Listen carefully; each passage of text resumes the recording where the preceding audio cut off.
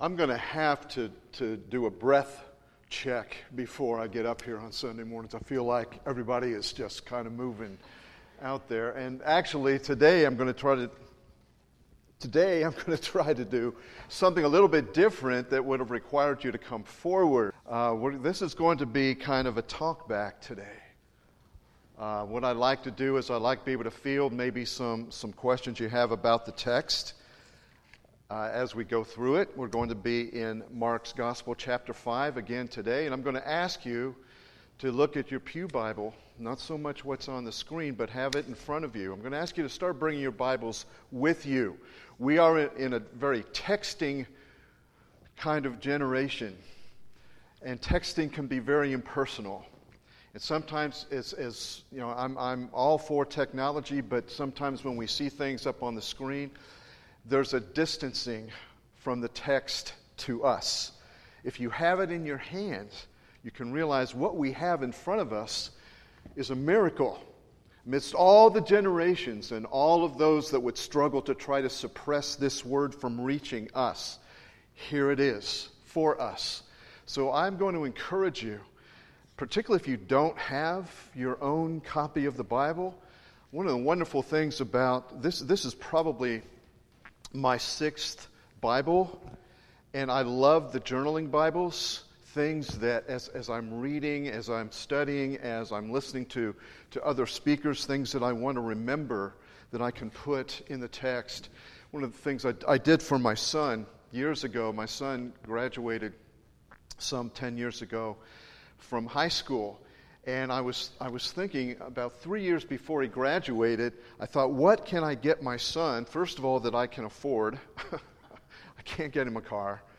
That's typically the kind of things you think about when your kid graduates. But 3 years before he graduated, I thought, I've got an idea. I'm going to take all my old Bibles and everything that I wrote in the margins that I wanted to remember, I'm going to get him a Bible, a journaling Bible, and I'm going to write in those lessons, everything that I learned from the time I was 17 years old to the time when he graduated. It was wonderful to be able to review all of that for myself as well, to see how I wrote down as a new Christian to the progress that I made as I went through school and seminary and had been in the ministry for years, and I was able to present that to him. And I don't know if it probably meant more to me than it did to him, but actually it was a wonderful thing to be able to in some way record that journey. And what we have in the Scripture is a journey. You look in all of the Gospels and you begin to see that what we have are the journals, the diaries of those who walked alongside Jesus in the flesh. And they recorded all of those amazing events that they had with Jesus. And it continues. I would encourage you not only to have your own Bible, but your own journal. Write down those things that you don't want to forget, those things that you can look back on and say, here's where I was, but here's where I am. Because we are challenged to grow in the grace and knowledge of our Lord. Not just memorize things, not just what I call be able to talk back bumper sticker theology, those little things that we remember from vacation Bible school or Sunday school, which are important, but how have you experienced Christ today? How have you experienced the power of the gospel in your life today? Not just in what has happened in the past. One of the things I think that we have a challenge with in many of our congregations is when someone says, tell me about your Christian experience, if they ever do say something like that, or if we want to share something about Christ, we go back to that point where we were born again. That salvation experience. And for me, that was February 13th, 1971, in a youth rally, 1,200 kids there. I remember it like it was yesterday. But if you ask me about my faith in Christ, my experience in Christ, I'm not going to go back to that. I'm going to tell you what my life is like yesterday. It's similar to if you ask me about my wife, I'll probably tell you about what happened this morning. She was up getting dressed. She was coughing. She doesn't have COVID. She has bronchitis. We go through this scenario all the time. I try to get her to go to the doctor. She won't go to the doctor, and she takes all of these home remedies. It doesn't work. I've done this for 11 years. I know the cycle. The cycle today was, I can make it. I slept last night. She took one of her things to make her go to sleep, and she came up this morning, and she's coughing like crazy. And I said, no, you're not going to go in to church. Even though you don't think you're contagious, you're not going to do that. And I literally had to make her go to bed. She's up. She's doing something around the house, cleaning up or something. But if you ask me about my wife, I'm going to tell you the joy of that experience that I experience with her every day, moment to moment, usually. I'm not going to tell you about my wedding. Unless you ask me, I'm not going to go through my wedding ceremony, as wonderful as it was. I'm going to talk to you about what my relationship with my wife is now, as it's grown, as it's matured, how I know her in deeper ways than I did even when we said I do. And I think that's part of the challenge we have in many of our churches is we've become consumers and spectators, and we listen to the testimonies of others and think that we're going to have to try to fit our experience in Christ with what we're hearing someone else share. My journey is not going to be the same as yours. That's wonderful. God knows you so well, He knows how to reach you. And He knows the experiences that you need in Him to grow as you will grow, not as Brian will grow. So my testimonies may encourage you. But what we do here today and what we do as we move through the week is we seek God's guidance and leadership for our lives. And then on Sunday morning we come in and we share what we've experienced together separately as individuals. Same God. Wonderful works in our lives. Does that make sense? I think that's one of the things that I hope we can begin to do is to consider coming to worship service ready to worship.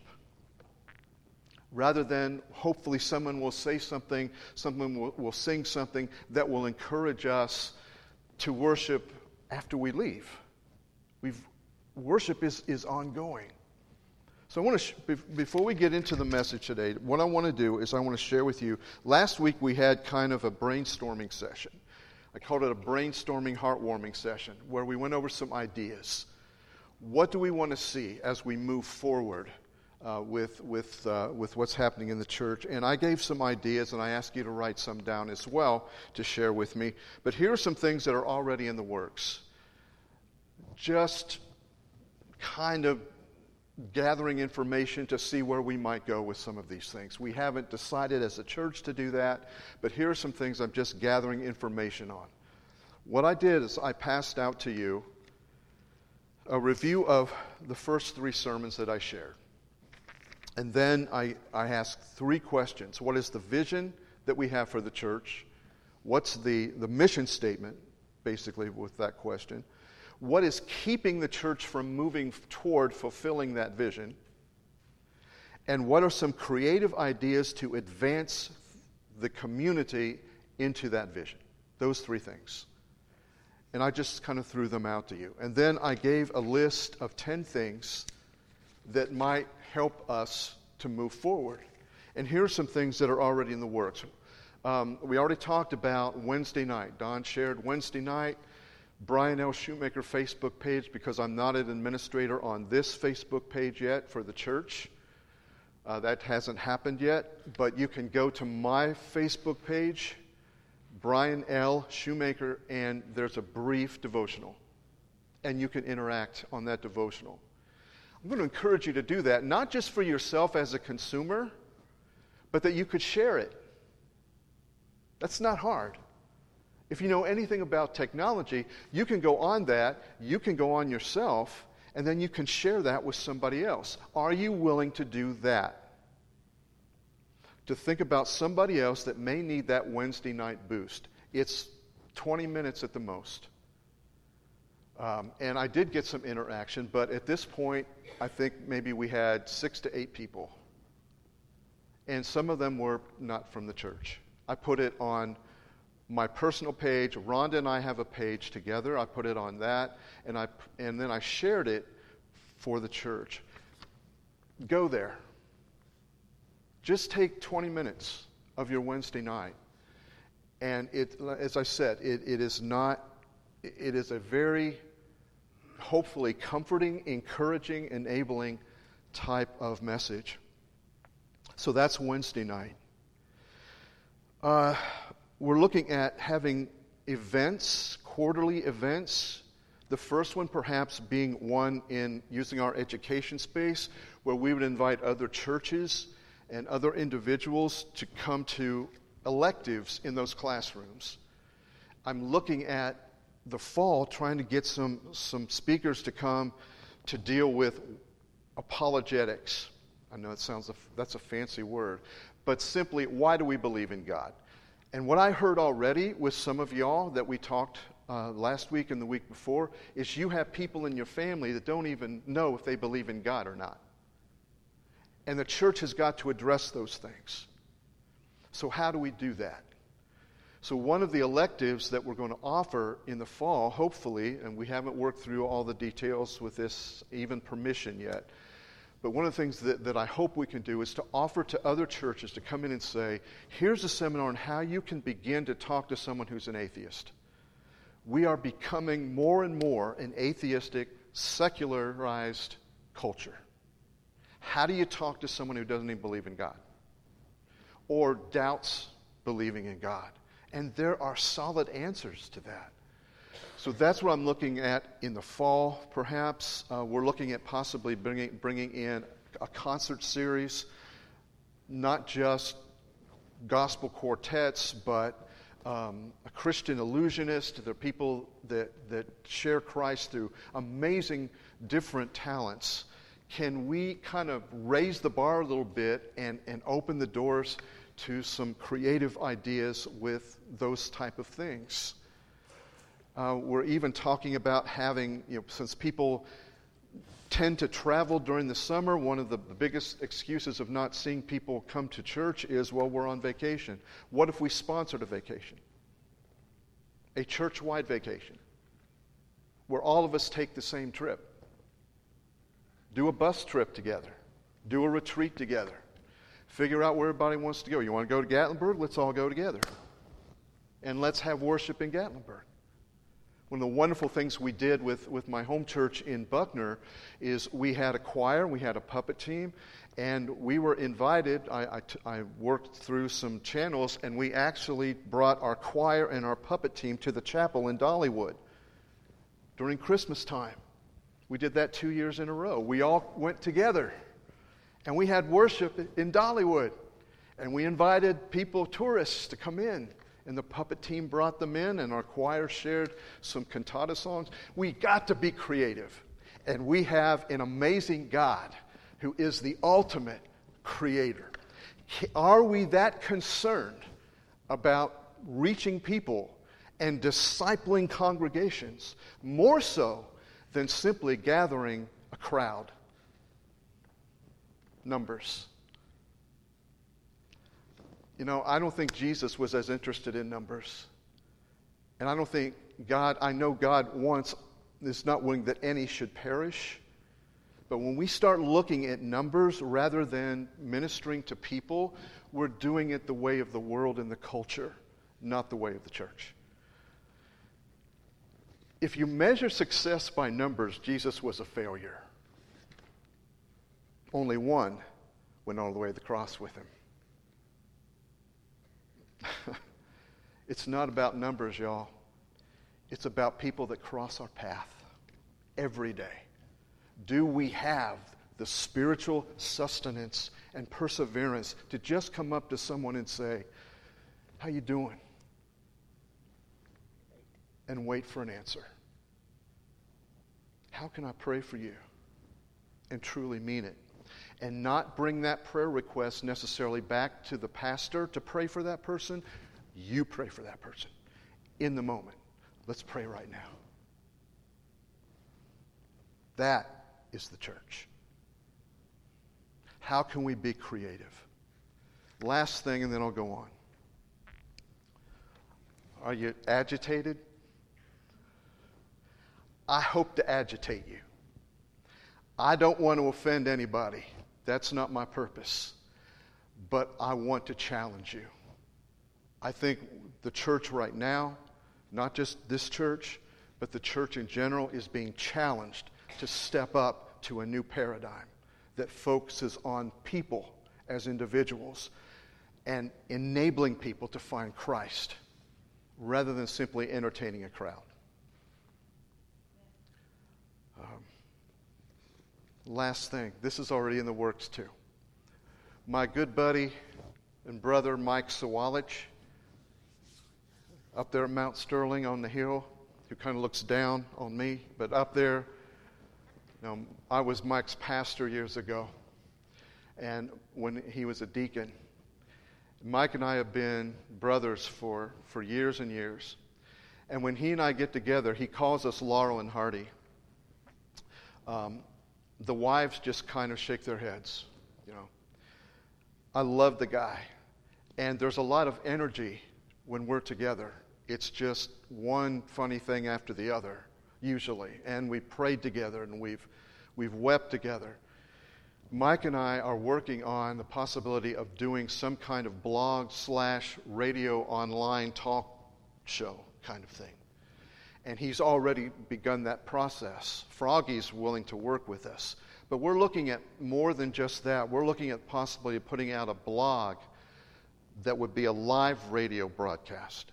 I have a student that just moved back from California who has got his degree in videography, who needs a place to invest. Just wants to do it. When you start thinking outside the box and you start saying, like when there were thousands of people that were hungry on the hillside, 5,000 plus, that were starving. And Jesus said, look at the masses. How are we going to feed them? The question wasn't, are we going to feed them? That was not even a negotiable. Jesus didn't say, are we going to do this? He said, how are we going to do it? And there was one who was faithful enough to say, there's a little boy over here, 5 loaves and 2 fishes. The 2 fishes emphasized the gospel, 2 witnesses. The 5 loaves emphasized the law, the 5 books of the Old Testament, the Pentateuch.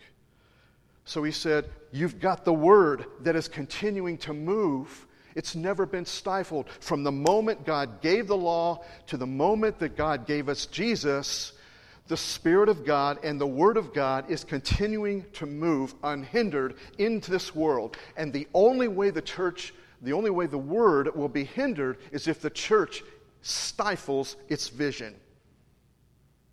But in every generation, the church has stepped up to the new challenges that it faces. How are we going to get the gospel to this population, to this culture? Are we going to continue to do the law? Or are we going to supersede it by grace? Are we going to move with the Spirit of God rather than our own imaginations? And God is the consummate creator. The wonderful thing about the church is when you can sit down at table, like we did last week, sit down at table with Spirit-filled, creative people and say, here's our challenges. How are we going to overcome it? Not to revel in the past with the successes of the past. You met that challenge then. How are you going to meet the challenge now? Are you going to do the same things that met that challenge? No, that's gone. You did that. But how are you going to meet the challenge now? That is Mark 5. You've got the disciples on a boat.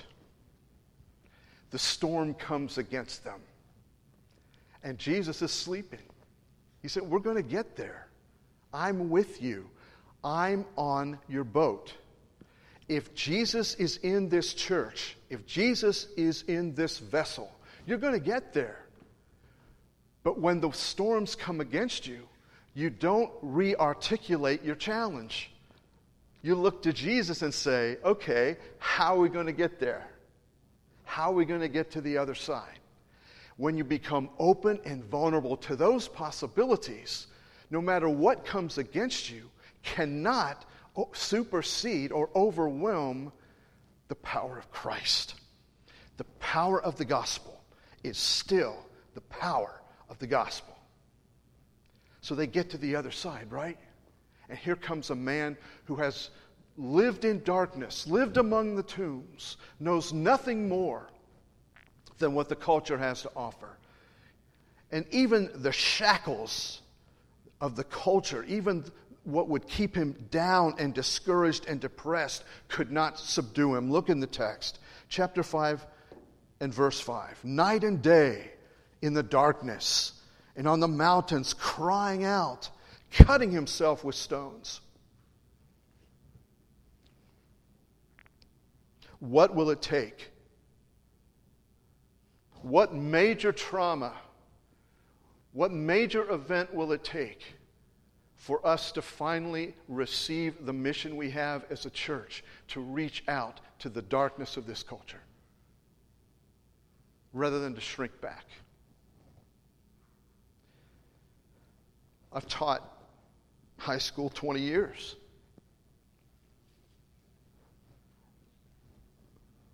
I'm a good teacher.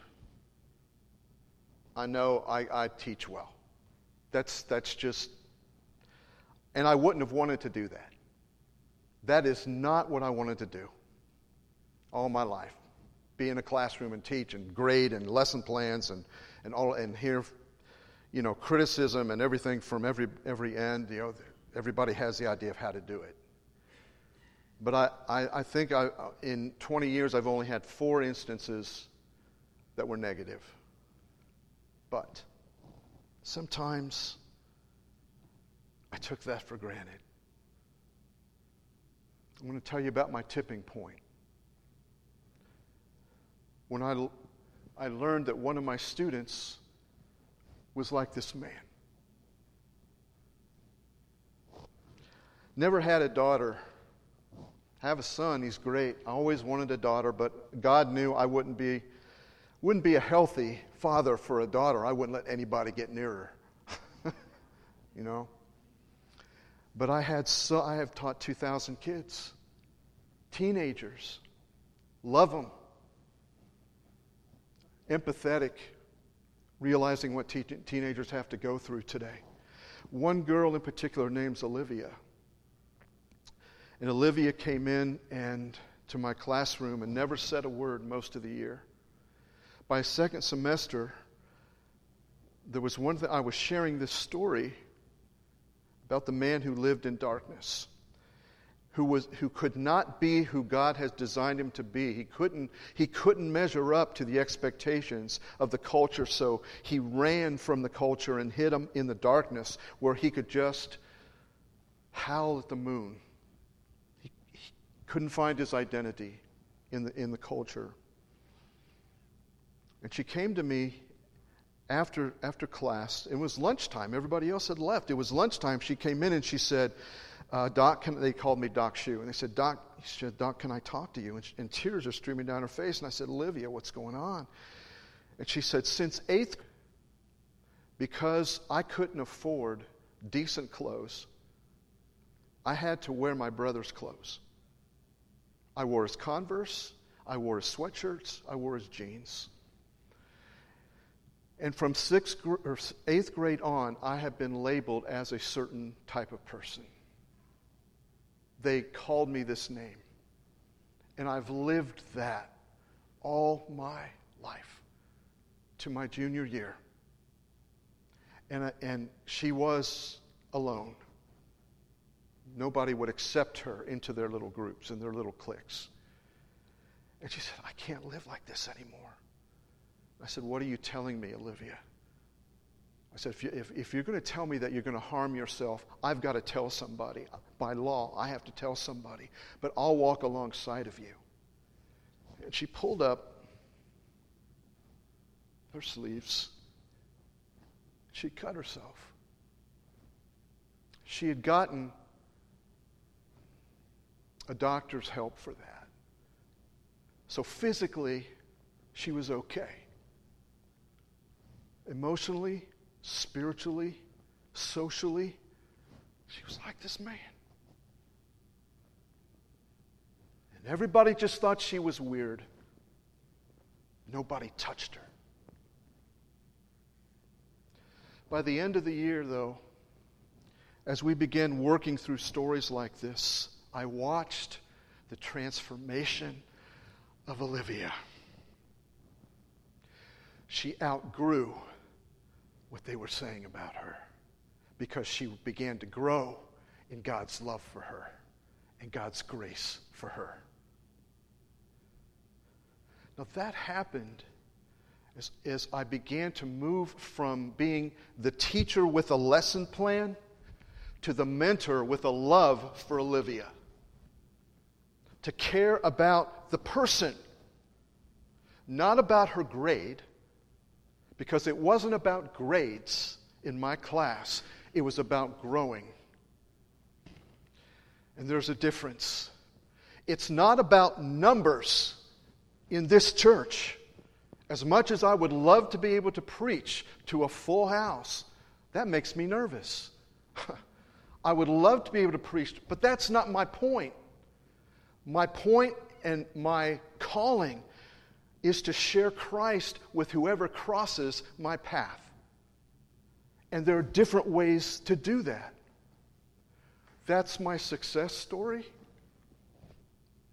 I got a failure story. Michael, senior, atheist, was in my apologetics class. And everything I shared with him, he could come back at me. He was brilliant. Engineering mind, science, and terrified me. That's why I went to Oxford on a sabbatical, because I wasn't ready to talk to Michael. And I'm the teacher. At the end of his senior year, Michael came to me and he said, Doc, how can I believe in God? And my first inclination was to go to the program. Go back to, well, Michael, we've talked about the 5 classical arguments for the existence of God by Sir Thomas Aquinas: cosmological, teleological, moral argument, religious experience. All of those arguments we could talk about again. Ontological argument. He'd already gone through those. He could argue those. So finally, I took a step back and I took a breath. And Brian talked to Michael, not Dr. Shoemaker. I sat down next to him and I said, Michael, I don't know how you can believe in God. I can tell you how I've come to believe in God. But if you truly have an open scientific mind of all the possibilities, rather than turn yourself off to that and truly seek after the God of the universe, I really believe God will make himself known to you in a way that's unique to you. Not by what you hear in chapel with all of these testimonies, that's their testimony, but in a way that God will reveal himself uniquely to you. And he left. He went to a prominent engineering school, was doing really well. A year and a half later, he came back for Christmas, went down into his basement, into his bathroom, built himself a generator, put a tarp over himself, started the generator, and asphyxiated himself. It's one of my kids. You ask me why I'm passionate about people? That's my tipping point. I've had several. I've had knives at my throat. I was in a leper colony. You can't be in a leper colony, and the people, because of Hinduism, are set aside as unclean. You don't touch them. They're like lepers. You don't go to them. You can't see those things. You can't be in those situations and not realize we've got to reach people. People that are like this man, in the darkness, cutting themselves, giving up as if there is no God. Who will go to them? Who will cross those stormy seas? Who will get on the other side of the challenges that face us to reach those people if we don't? And some of you right now, you're in that place of darkness. The culture has so overwhelmed you. You feel shackled. You feel like there is no hope. We've all gone through some terrible years together, and they're going to continue. If you just put your faith and hope in something political or something social or something cultural rather than something kingdom-driven. There is the empire of the flesh, the empire of this world, that right now is in opposition to the kingdom of God and His righteousness. But we know somewhere, down in the very core of our being, Jesus is right. Jesus is right. So here's what happened. Jesus comes to him and says, "What is your name?" Can we do that? Can we actually go to people and care enough about people that we care about who they are rather than what we want them to be for us? Tell me your story. Who are you? And that's what Jesus was reaching for with this man. Tell me your story. Tell me how I can bring you out of this darkness and into the light.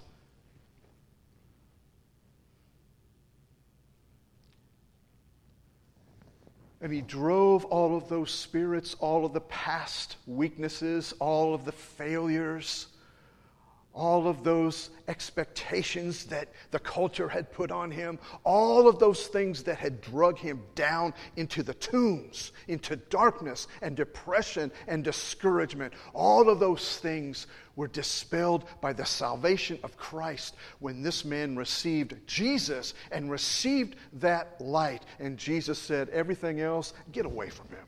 I'm not talking to you. I'm not talking to the demons. I'm talking to you. God does not define us by our demons, folks. He defines us by the design He created us to be. And our salvation is receiving that identity in Christ. In Christ, there is no condemnation. That's our salvation. There is conviction for us to grow, but there is no condemnation. Jesus said, "Neither do I condemn you. Go and be free from your sin." You are not bound by sin. You do not have to be a victim. Because He lives, we shall live also. So what happened? I love this. When he started telling his story, people started being afraid of him. People in the culture who were just as bound in their blindness and darkness were afraid of him because he had become confident in his identity in Christ. It's the old MC Hammer song. Do what you want to with the flesh, but you know what? Can't touch this.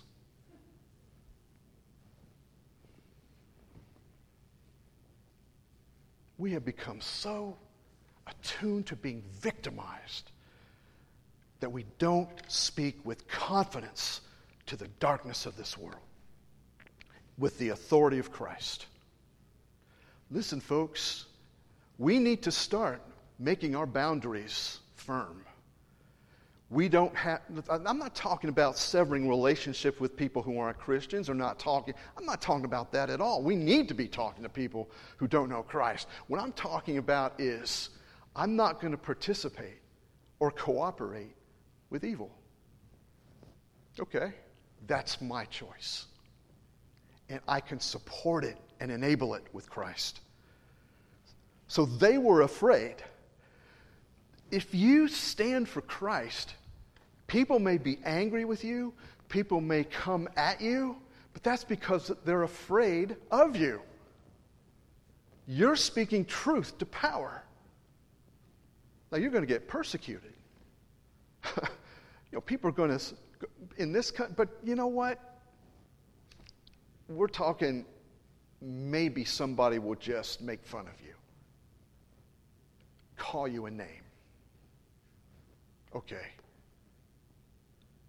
They were afraid of him. Last thing. Verse 19. Jesus did not permit the man to go with him, but said to him, "Go home to your friends. Tell them how much the Lord has done for you and how he's had mercy on you." That is the mission of the church. Go home. Be in community. Tell your friends about Jesus. Not about Brian Shoemaker. Please. No. Not about your church. You can do that. That's fine. We have a nice fellowship. But it's about what Jesus has done for you. It's amazing how the Spirit can take that message and transform the lives of people like Jesus did for this man in the darkness. People need to hear that. People need to know you're praying for them. People need to know the name of Jesus. Just the name of Jesus. There is something about that name. Go home and to your friends. Tell them how much the Lord has done for you and how he's had mercy for you. I've asked Darlene to come and share just briefly a couple of paragraphs in a book by Henry Nouwen about going home. Darlene.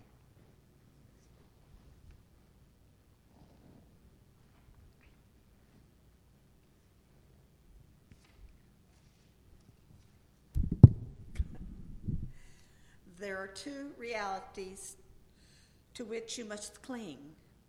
First, God has promised that you will receive the love you have been searching for. And second, God is faithful to that promise.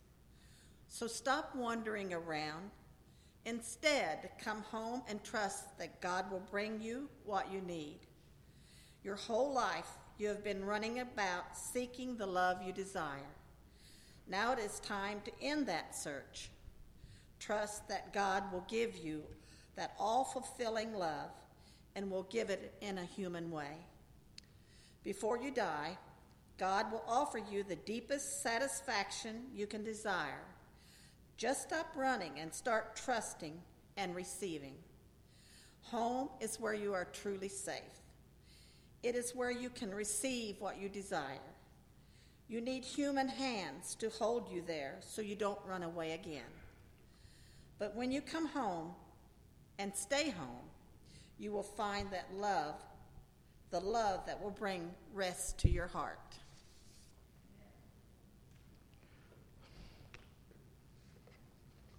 Thank you. A pretty rascally sixth grader. Won't tell you all the little things that I did that weren't really that bad. They were just mischievous.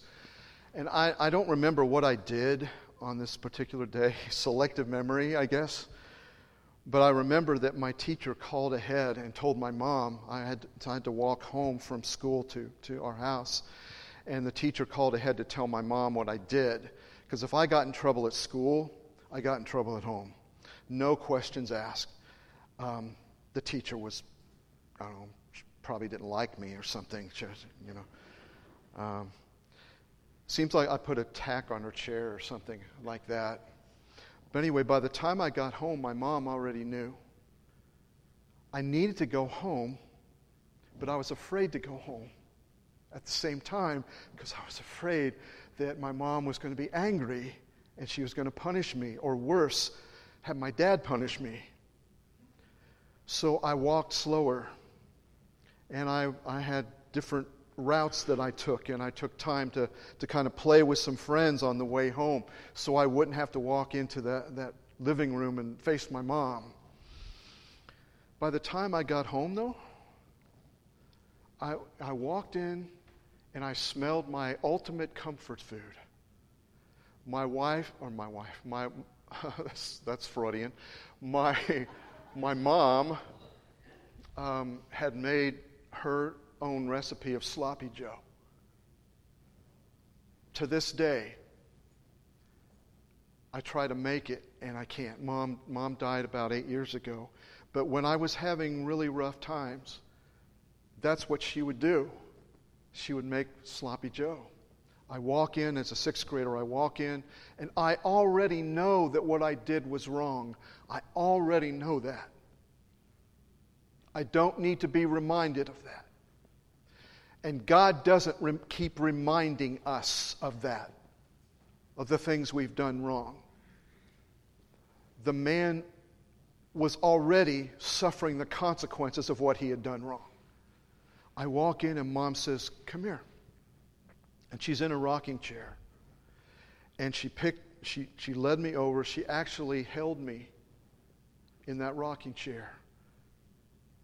And I put my head on her chest. And I hear her heartbeat. And she just holds me.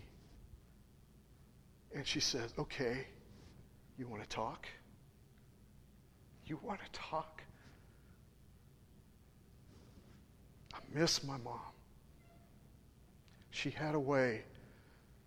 She didn't gloss over what I did, but she let me talk through it, that I could find forgiveness. And the next day I went and I asked. I knew what to do. I had to ask my teacher for forgiveness. And it was done. My mother gave me the grace to be able to get there. I didn't do it by the law. I did it by relationship. Teacher became one of my best friends. I came home. And that's what we need. Home is the embrace of our Heavenly Father. What's your name?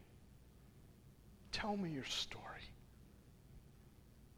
Receive my love, my grace, and move on. Yeah, neither do I condemn you, but go and sin no more. Let go of that. Let go of the darkness, of cutting yourself, of howling at the moon, of living in a culture that's dark. Our salvation is living who we are in Christ. May we pray.